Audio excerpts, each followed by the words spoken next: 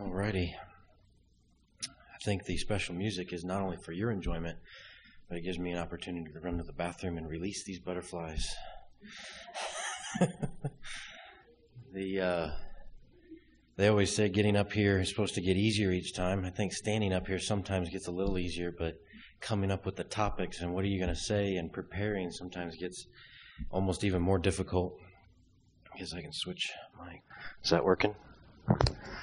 All right, so my topic that I came up with, and with the holidays and everything, I hope I prepared enough. I never feel like I prepared quite enough, but Eden, the fall, and the nature of sin. Now, when I was preparing for this, I was looking back and I saw some interesting comments from the Pope, actually, and it made me realize why some of these things like prophecy and things are important for us to learn in the Bible and to understand at 100%. One of the comments he made was in September 2015 when he was in front of the U.S. Congress. He said, "We know that no religion is immune from forms of individual delusion or ideological extremism. This means that we must be especially attentive to every form of fundamentalism, whether religious or of every other kind." Now, primarily what he was referring to here was Islamic fundamentalism, right? But we can see that he's kind of pointing at every form of fundamentalism. He's kind of setting the stage for pointing at other forms of fundamentalism, whether that's whether religious or every other kind, political, biblical, whatever. If we don't have fundamental beliefs, what is anything built on? Now, this by itself wasn't really troublesome because it was kind of glossed over. But then he made another interview at the beginning of this month, or I guess at the end of November, where he was interviewing in his in-flight on the way home from Africa. And in the interview, he made a couple of comments. One of them was, "Fundamentalism is a disease of all religions."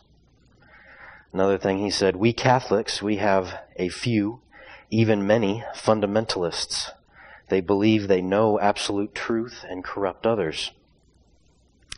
The last thing he said out of his interview was, "Fundamentalism is always a tragedy. It is not religious. It lacks God. It is idolatrous." Now, I'm not sure exactly what dictionary he's looking at, but so I went ahead and looked at it. Fundamentalism, according to Merriam-Webster's dictionary, the first definition is a movement in the 20th century Protestantism emphasizing the literally interpreted Bible as fundamental to Christian life and teaching, or a movement or attitude stressing strict and literal adherence to a set of basic principles. So to just have either a basic foundation of what we're going to live off of for our morals, or to literally interpret the Bible. So it seems strange to me that he's saying that fundamentalism isn't of God, or it's all these other things, when it's actually just looking at the Bible literally and to understand a literal record of history. Now, he's suggesting in several of his speeches that all Christian groups, evangelicals, Baptists, Adventists, Pentecostals, they must become more ecumenical, which means each church should represent all the other churches. So we would have this blending, right? He basically is aiming for all Christians to join together at the communion table for visible sacramental unity, And I don't have an issue necessarily with saying that we should all get along. We absolutely should all get along. We shouldn't condemn or judge one religion over another. However, to have these issues where none of our beliefs are unique, and that we can just toss out fundamentalism and the literal reading of the Bible is troubling, I think. Hearing what the Pope said, the first thing that popped into my mind was the last few verses of the book of Revelation, which was a dire warning for all of us to take to heart. Revelation 22:18-19 says, "For I testify to everyone who hears the words of the prophecy of this book. If anyone adds to these things, God will add to him the plagues that are written in this book. And if anyone takes away from the words of this book, of this prophecy, God shall take away his part from the book of life, from the holy city, and from the things which are written in this book. Now, this also brought to mind a couple other reasons of why, this is as an important prophecy or important warning that we need to keep in mind. But it reminded me of a couple other verses that I was studying on the importance of understanding the prophecy, to really study it down and understand it, not as something that someone else tells us, but to get into the Bible and understand it for ourselves, to be able to prove pieces of the prophecy. 1 Timothy 4:1 says, "Now the Spirit expressly says that in the latter times some will depart from the faith, giving heed to deceiving spirits and doctrines of demons." So it seems to me like more and more people are departing from the faith, even though they say they're Christians. But if we're saying, let's not even pay attention to the Bible anymore, we might be going back to the same situation that got us in trouble in the Dark Ages. In 2 Timothy 4:3 and 4, also written by Paul, "For the time will come when they will not endure sound doctrine, but according to their own desires, because they have itching ears, they will heap up for themselves teachers. They will turn their ears away from the truth and be turned aside to fables." For me to hear fundamentalism is bad, shocks me. I think understanding God's word is a very important goal for us all. I think when I think about whether or not I can trust the Bible, I think about how even looking at Dead Sea Scrolls, when they dated those back to over 2,200 years ago, they match the Bible we have perfectly. It's amazing how well God has preserved the Word. Now there are translations that might have some issues here and there, but all those translations based off of that core Bible is identical over thousands of years that we're able to prove. Or I also think about how the Bible is the only book that has a basis of 100% accurate prophecy. When we look at other books, we look at the Tao for Buddhism or the Quran. Most other books are missing prophecy. They don't have prophecy that has come true. Some of them may have prophetic visions of the end times, but they don't have active prophecy that's happening. And the Bible has tons of prophecy. In fact, the Old Testament alone has over 400 prophetic visions of Jesus Christ in the New Testament. One of the things that I always like was someone said, the Old Testament is the New Testament concealed, and the New Testament is the Old Testament revealed. And it's so beautiful when you actually get into it and you start cross-studying everything and you see all of these connections.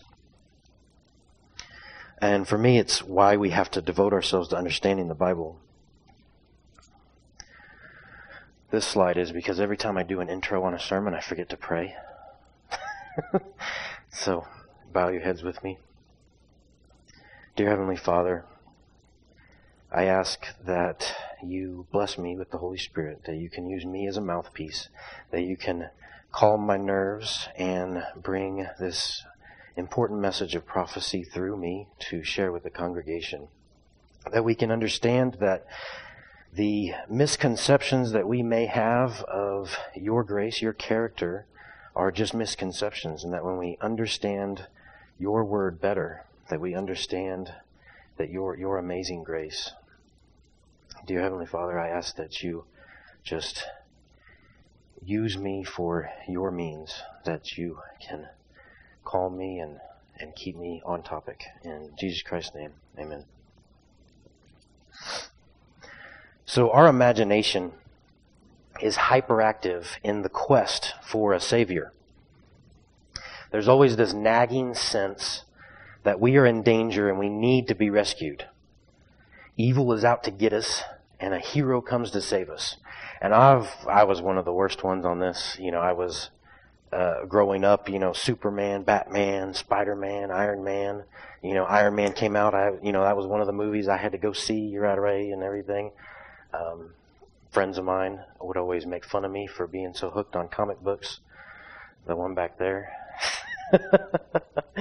But that's that nagging sense that we have inside each of us that we need a hero. We need someone to save us. And there's both truth and fiction to this common superhero myth. The fiction is that we need a savior from mere physical danger by means of physical violence. The real threat is of a spiritual nature. And a savior is needed who will liberate us from the dark realities that reside within us. We find the real story beginning in Genesis 3, starting with verse 1.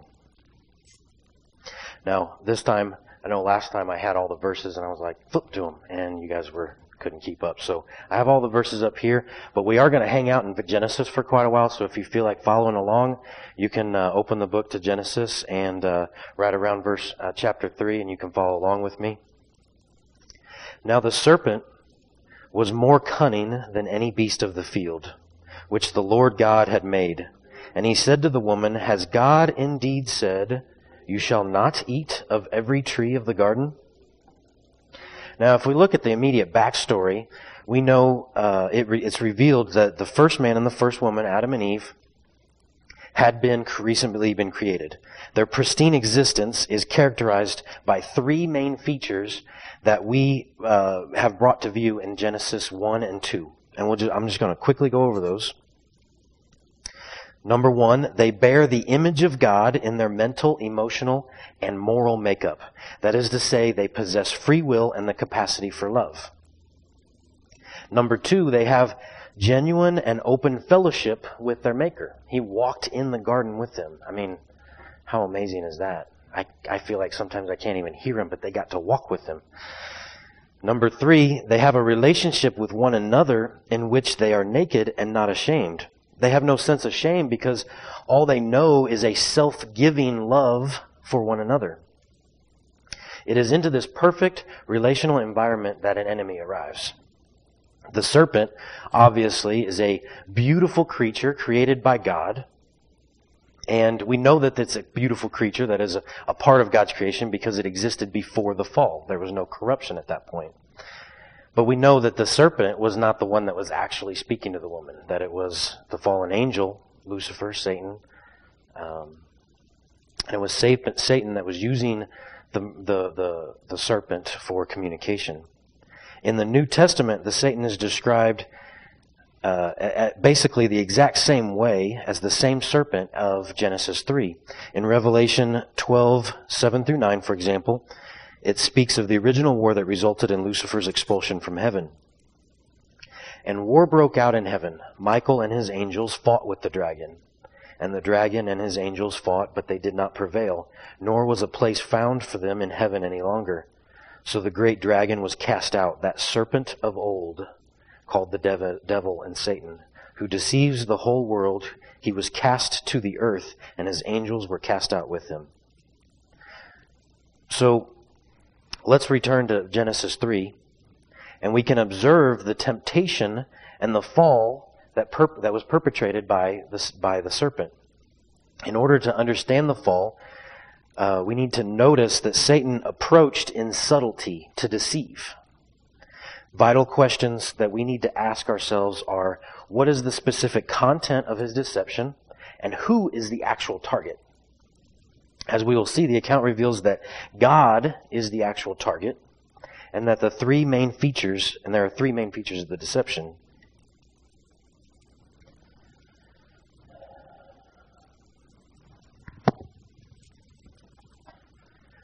So Genesis 3:1, and the Lord commanded man, saying, I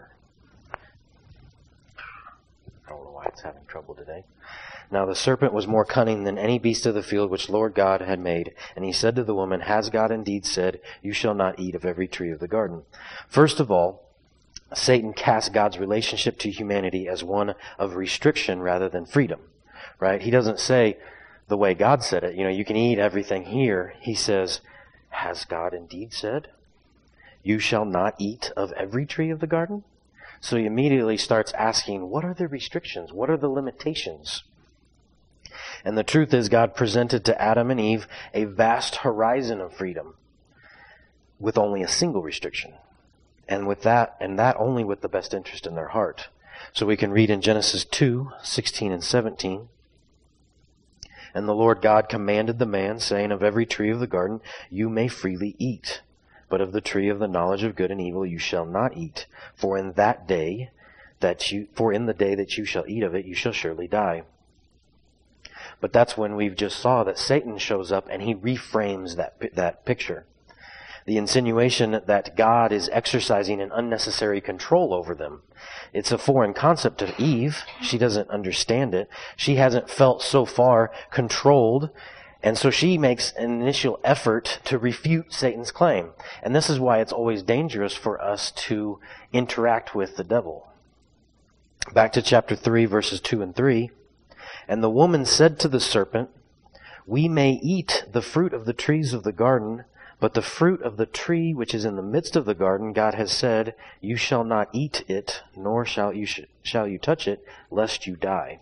So Eve senses she's free, that God loves her, and that he has forbidden the one tree to protect Adam from harm.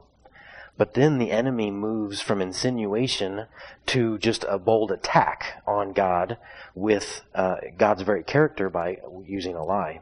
Verse 4 says, and then the serpent said to the woman, you will not surely die. So here's the second feature of the deception. The intent is obvious. God has lied to you. You can't trust him. You will not die. It's an idle threat intended to hold you down and to control you. And it's an uncomfortable feeling when you think that you're being lied to and being dominated. Having aroused this feeling in Eve, Satan then strikes his final blow in verse 5. For God knows that in the day you eat of it, your eyes will be opened, and you will be like God, knowing good and evil. So now here we see the third feature of the deception. Satan claims to know God's motive. God knows something you don't. That if you break free from this needless restriction, you'll be elevated to equality with him. And he doesn't want that. God is self-serving and does not really have your best interest at heart. He doesn't love you. With dark genius, Satan has constructed the perfect delusion by first conjuring up a sense of confinement, then dangling before Eve the enticing prospect of alleged freedom. What if it's true, she thinks? It's a tantalizing dare, and there's only one way to know, so Eve takes the plunge. In verse 6, so when the woman saw that the tree was good for food, that it was pleasant to the eyes, and a tree desirable to make one wise, she took of its fruit and ate. She also gave to her husband with her, and he ate. In this account, the biblical record of the fall of mankind and the whole thing on the premise of deception regarding the kind of person God is, of his character. The behavioral part of the problem was preceded by Satan first, creating a deep perceptual distortion in our mind, in the human mind. We discern then that the sin problem is not merely a behavioral problem. Before the act of sin was committed, a false picture of God was installed in the human heart. As a result, trust was broken, which gave way to the behavioral rebellion. It's basically like Adam and Eve had this picture of God, almost like a hard drive or software, right? We understood God. We've been interacting with God. God's been walking with us. We knew what we were supposed to do, what we were allowed. We had this freedom. And the devil didn't make us just sin. He popped that hard drive out, and he took it away, and he put a new hard drive in. He created a new perception of God. He lied against his character and what the truth was. And then the actual sin was inevitable at that point. He didn't tempt them to sin. He tempted them to doubt God's character, and the sin just happens. It is crucial that we understand this if we are to grasp what sin is and how the Savior saves us. The disease must be correctly diagnosed if the proper remedy is to be applied. So what happened next? In verses 7 through 13, we see the direct effects of the fall. And let's carefully notice every aspect of this description. Then the eyes of both of them were opened, and they knew that they were naked. And they sewed fig leaves together and made themselves coverings. And they heard the sound of the Lord God walking in the garden in the cool day. And Adam and his wife hid themselves from the presence of the Lord God among the trees of the garden. Then the Lord called to Adam and said to him, "Where are you?" So he said, "I heard your voice in the garden, and I was afraid because I was naked, and I hid myself." And he said, "Who told you that you were naked? Have you eaten from the tree which I commanded you that you should not eat?" And then man said, "The woman whom you gave to be with me, she gave me the tree, and I ate." And the Lord said to the woman, "What is this you have done?" The woman said, "The serpent deceived me, and I ate." Boy, things went bad in a real quick hurry then, didn't it? No, he did it. No, he did it. No, he did it. What we see here is that the entire mental and emotional landscape of the human soul has become severely damaged and deranged. 5 vital insights I've found are brought to view in these areas. Number 1, shame. Adam and Eve had lost something and they knew it. Their eyes were opened and they knew that they were naked. There were creatures of pristine innocence, but not anymore. They had been naked all along, but before the fall, their nakedness had been described in these words. In verse 2:25, it says, "They were both naked, the man and his wife, and were not ashamed." So the issue after the fall is not their nakedness per se, but the self-consciousness as the result of the shame. Prior to the fall, there was no shame in their nakedness because they were completely other-centered. All they care about was everyone else in their orientation. Love was the psychological basis for their consciousness. But now that they had become sinners, the result of their entire orientation shifted inwardly. It was selfishness. Number 2, fear. The shame they now felt for their sin was transposed over their newly adopted picture of God, creating a sense of apprehension toward Him. They now saw their Maker as a self-serving tyrant, which generated an unnatural fear of God. The one they had loved and trusted now appeared to present a threat to them. In their state of delusion, they imagined that their guilt they felt in their hearts was a result of God's attitude towards them. Their sense of self-condemnation was a mirror image of the way God saw them. But they were very wrong. Number 3, covering. Adam and Eve made coverings for themselves in an effort to deal with their shame, rather than turn to God for help with an expectation of mercy. The distorted view of God they now held drove them to self-dependence. Rather than seek forgiveness for their sin, they attempted to manufacture their own solution. We've got to cover ourselves with these leaves. We need to tie it together. We need to take care of this real quick. We need to fix it. All salvation by works, religious systems have their origin here, in the psychological derangement of self-dependence that came upon humanity as a result of the fall. Number 4, hiding. In addition to manufacturing coverings for themselves, they were also now possessed of an impulse to hide from God. Again, on the premise of the lie they had to believe regarding the character of God, it did not occur to them to expect compassion and acceptance from God. He was this, kind of bad person they've just been told. He was now imagined to be their enemy, so they hid, and human beings have been hiding from God ever since the myriad of obsessions, addictions, fictions, and escape pursuits. Number 5, blaming. Whereas before the fall it came natural to live for one another, now it became their unnatural instinct to cast blame on one another, and ultimately upon God. Because that's what it comes down to. It's your fault, your fault, your fault, your fault. And then the Satan goes, "See, God, it's your fault. You gave them one they couldn't eat." And human beings have been blaming one another and God ever since that day. Blame casting is a false survival tactic for dealing with shame. By blaming each other, Adam and Eve did not have to face themselves and take responsibility for their actions. Yep. So here we have shame, fear, covering, hiding, and blaming. It's a tragic and terrible list, but it's the history of humanity in 5 short words. All of this was and is the dark aftermath of the fall. And all of it is our inheritance as human beings in the lineage of Adam and Eve. We're all infected mentally and emotionally with the primal lie of the enemy in some form or another, to one degree or another. We all have trust issues, especially with God. We're all strongly inclined for selfishness and rebellion in our relationships. We want to take care of ourselves first. We all carry secret and our subconscious shame as a result of our sins. We know it's wrong, but sometimes we can't help it and we just feel this shame overcome us. We're uncertain of God's character, and therefore often many of us are afraid of Him constantly. We all incline towards manufacturing our own salvation and find it natural to believe that God must be appeased and His favor earned by our deeds.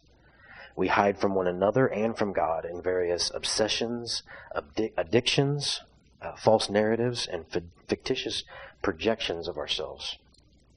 And we cast blames on others and on God as a way of evading our own guilt.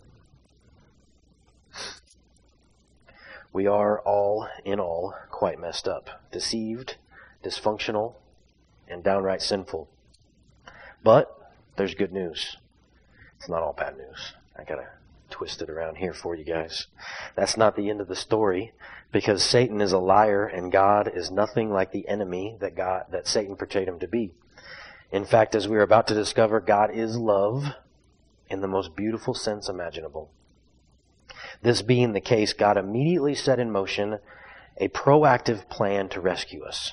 And this brings us to Genesis 3:15, the very first prophecy of the book.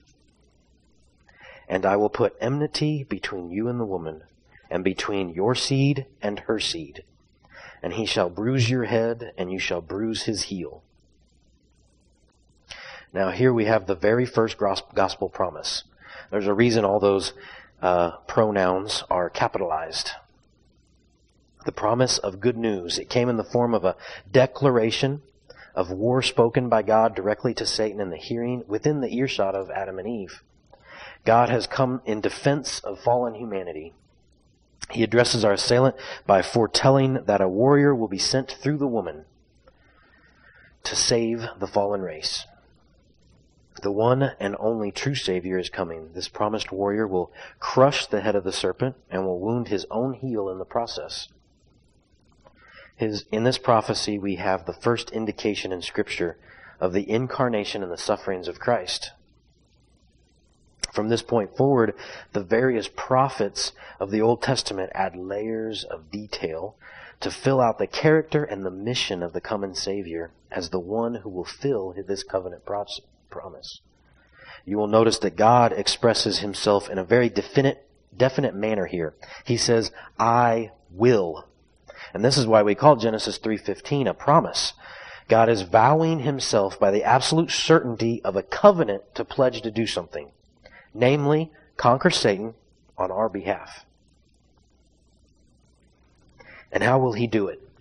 Well, it may not be how you expect. It's not going to be like Superman or Batman or any other man-made superhero. Just as we discovered in our previous message that Jesus is an anti-king kind of king, he's also an anti-warrior kind of warrior. He doesn't come to fight with weapons of force or violence. He comes with truth and love, much more formidable weapons. Announcing his arrival to our world, John characterized the promised warrior as the Word and the light. Let's take a look at John 1:1-5. In the beginning was the Word, and the Word was with God, and the Word was God. He was in the beginning with God. All things were made through him, and without him nothing was made that was made. In him was life, and the life was the light of men. and the light shines in the darkness, and the darkness did not comprehend it. Jesus comes to overcome the darkness and save fallen humanity as the Word and the light. Words carry information, and the light sharpens the vision and provides clarity. Both operates as medium as clarity, and that's highly important to understand, that both provide the clarity, both the words and the light. So Jesus embarks on upon our rescue by a conveyance of knowledge and illumination. This makes such sense when we remember that the fall of mankind was achieved by misinformation and darkness. So he's just reversing it. All regarding the character of God. Now Jesus comes as the true Word and the true light to deal with the darkness, and the darkness has no chance of overcoming light. You can't turn on a light switch and see darkness overcome the light bulb. It always washes out the darkness. So what precisely is the Word that Jesus has for us and the light He shines upon us? If we skip down to verse 14, it says, "And the Word became flesh and dwelt among us, and we beheld His glory, the glory as of the only begotten of the Father, full of grace and truth." John wants us to understand that Jesus came into our world as something we could behold, something we could see. See what exactly? The text says, His glory. The word translated here as glory is doxa in Greek. It simply means an opinion or an estimate or a view of a person. In the New Testament, according to Strong's Concordance, it says it always refers to a good opinion concerning one, resulting in praise, honor, and glory. Therefore, doxa is translated as glory, in the sense that God is glorified when we have the correct estimate or view of what manner of person He is. Jesus came into the world to communicate as the Word, and to reveal as the light an accurate opinion, estimation, and view of God's character. And this intent is made clear in verse 18. "No one has seen God at any time. The only begotten Son, who is in the bosom of the Father, He has declared Him." Jesus came to declare the Father, being qualified by the fact that He came from the bosom of the Father, or as the New Testament version says, closest relationship with the Father. This is the promised one, the Savior, the hero we really need. He has come to speak the word of truth concerning the character of God, and indeed He is the word of truth. And what will be the effect of His ministry? In verse 29, John the Baptist sees Jesus and he announces, "Behold, the Lamb of God who takes away the sin of the world." Jesus has come to deal with the sin problem, just like that first promise in Eden had announced and foretold. And how will He do it? John's Gospel opens by informing us of Jesus as the Word and the light who has come to reveal the character of God. And now we see He is also the Lamb. The symbolism of the Lamb invokes the sacrificial ceremonies of the Old Testament throughout the whole process, beginning with Eden when God made coverings for Adam and Eve as using a skin and creating the first animal sacrifice. Then developed into a covenant of sacrifice God instituted with Abraham in Genesis 15. He developed with greater detail in the sanctuary constructed by Moses in the wilderness, and in each case the sacrifices pointed to the self-sacrifice of God as the coming Messiah. Paul would later interpret the sacrifice of Christ as the means by which God demonstrated His own love for us, in that while we were still sinners, Christ died for us. Romans 5:8. Here we see that God's love was demonstrated in the concrete historical fact that Christ died for us. Rather than abandoning us to our rightful demise, He put Himself in place of our substitute. The prophet Isaiah foretold the substitutionary death of Christ with the language both horrific and beautiful. So let's listen with your whole heart to every line as I read this. It's Isaiah 53. "All we like sheep have gone astray. we have turned every one to his own way. And the Lord has laid on him the iniquity of us all. He was oppressed and he was afflicted, yet he opened not his mouth. He was led as a lamb to the slaughter, and as the sheep brought before shears is silent, so he opened not his mouth. He was taken from prison and from judgment, and who will declare his generation? For he was cut off from the land of the living. For the transgressions of my people he was stricken, and they made his grave with the wicked, but with the rich at his death, because he had done no violence, nor was any deceit in his mouth. Yet it pleased the Lord to bruise him. He has put him to grief. When you make his soul an offering for sin, he shall see his seed, he shall prolong his days. And the pleasure of the Lord shall prosper in his hand. He shall see the labor of his soul, and be satisfied. By his knowledge my righteous servant shall justify many, for he shall bear their iniquities.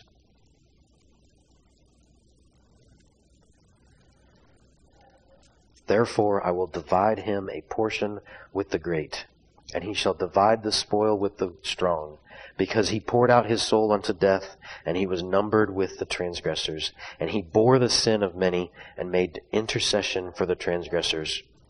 So did you catch all that? We're all sinners, the prophet says.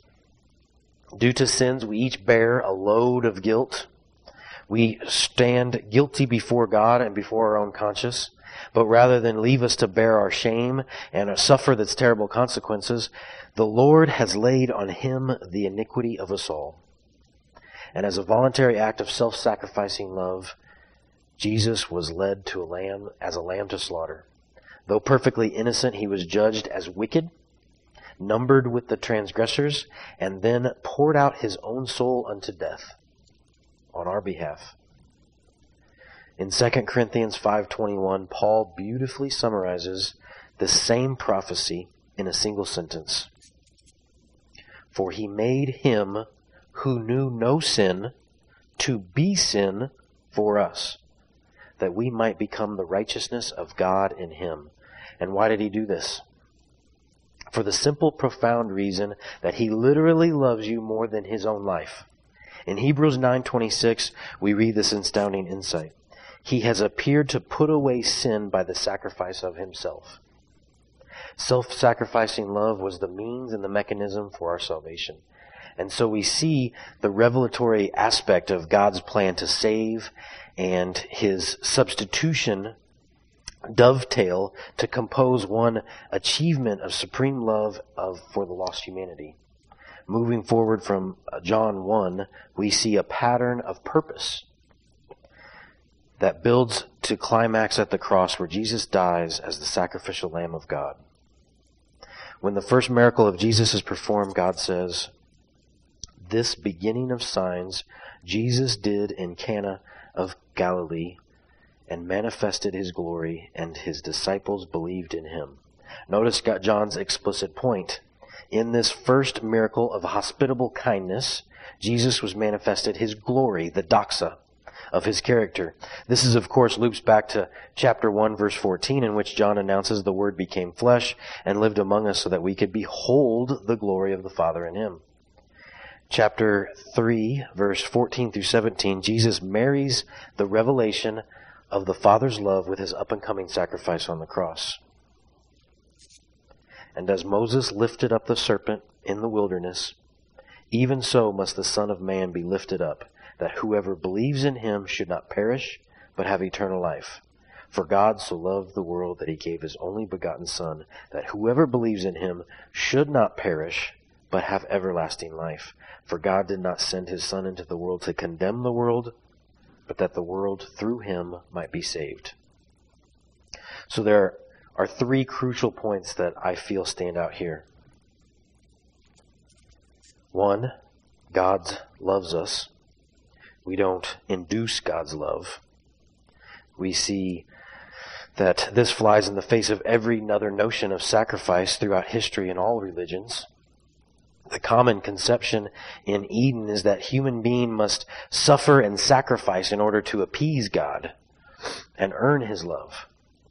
But here Jesus teaches the opposite. God already loves us. And because of his love, he voluntarily sacrifices himself on our behalf. Number 2, God does not condemn us. Condemnation is Satan's disposition. And he would like for us to believe that it's God's disposition. Jesus demonstrated that God stands toward us with an attitude of pardoning love. And number 3, God saves us. Jesus here teaches that his self-sacrificing death on the cross is the means by which God saves us. And now we come to John chapter 12, 23 through 32. And notice the language here carefully. But Jesus answered them, saying, "The hour has come that the Son of Man should be glorified. Most assuredly, I say to you, unless a grain of wheat falls into the ground and dies, it remains alone. But if it dies, it produces much grain. He who loves his life will lose it, and he who hates his life in this world will keep it for eternal life. If anyone serves me, let him follow me, and where I am, there my servant will be also. If anyone serves me, him my Father will honor. Now my soul is troubled, and what shall I say? Father, save me from this hour. But for this purpose I came to this hour. Father, glorify your name." Then a voice came from heaven saying, "I have both glorified it and will glorify it again." Therefore the people who stood by and heard it said that it had thundered. Others said, "An angel has spoken to him." Jesus answered and said, "This voice did not come because of me, but for your sake. Now is the judgment of this world. Now the ruler of this world will be cast out. And I, if I am lifted up from this earth, will draw all my peoples to myself." This he said, signifying by what death he would die. Here Jesus states the purpose of his sacrificial death on the cross: to manifest his glory and the glory of his Father, that is, to reveal the character of God. And this will produce 2 grand and astounding achievements. Number 1, Satan will be cast out. The lies regarding the character of God will be drained of their credibility. All people will be drawn to God through Christ, as his death on the cross reveals that God is indeed love. The death of Jesus on the cross is the complete fulfillment of the promise of Genesis 3:15. Not with coercion and violence, but in truth and love. Jesus crushed the head of the serpent under his heel.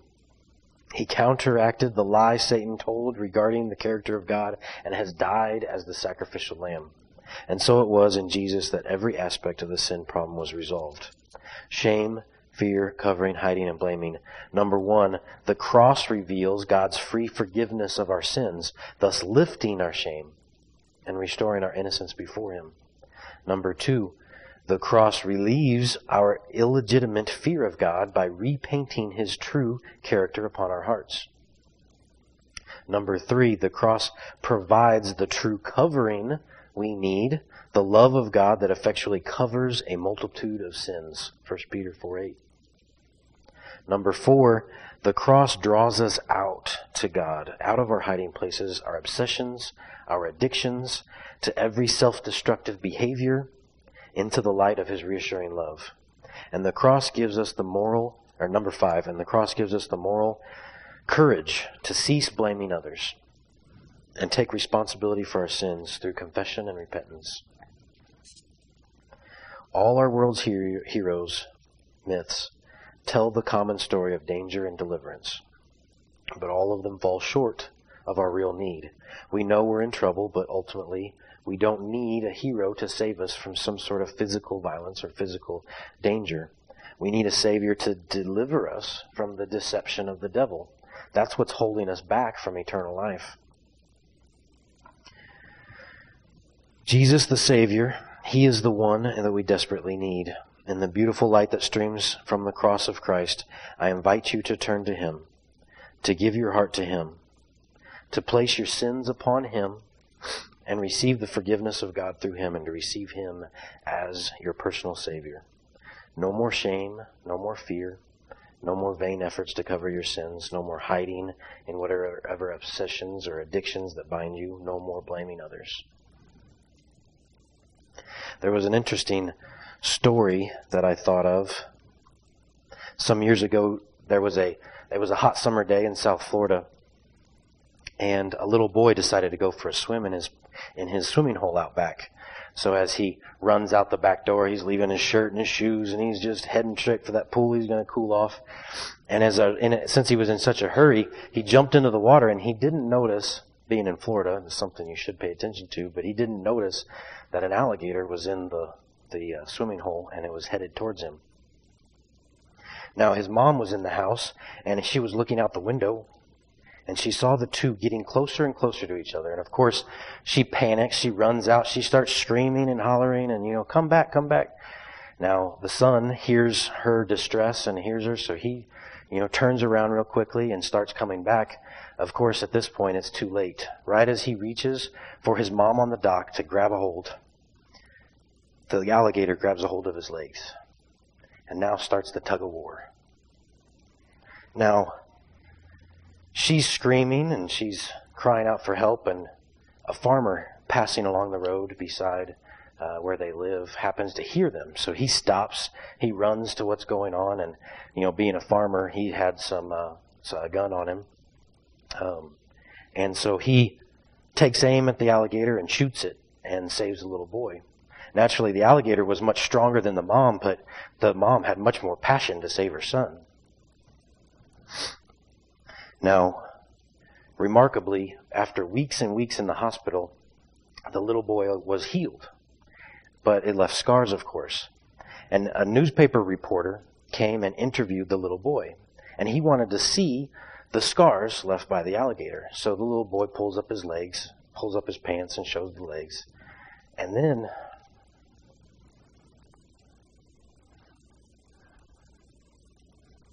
but the boy, with being so proud and happy, he says, look at the scars on my arm, because my mom would not let go. We can all identify with that little boy. We all have scars. Probably not nothing so dramatic or visible, but we all have scars of a painful past. Some of those scars cause us deep regret. But some of the wounds, some of them are because God never let go.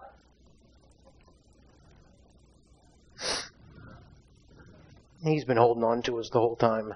Scripture teaches us that God loves you. If you have Christ in your life, you have become a child of God. He wants to protect you, to provide you in every way. But we sometimes foolishly wade into dangerous situations. The swimming hole of life is filled with perils, and we forget the enemy is waiting to attack. But that's when the tug of war happens. If you have scars of His love on your arms, be very grateful that He did not and will not let you go. He says, with everlasting love I have drawn you. You are mine. Will you be His? Is that your desire? Will you respond to Him now? If this is your wish, please stand with me. If you desire this, please stand and pray with me. And if you would like to make this prayer your own, simply say amen after me. Dear Heavenly Father, we thank you for the gift of salvation, the gift of your Son, that you gave your only begotten Son to save us. That we can break free from the lies and the deception, the causes of the devil to give us this misconception of your character. That we can truly see the true character of God in His sacrifice. God, we thank you so much for never letting go. That the scars that we see, these scars, half of them are from you, from not letting go of us. God, we ask that you bestow us with the Holy Spirit so that we may know you better, so that we may know your will. God, we ask these in all things in Jesus Christ's name. Amen.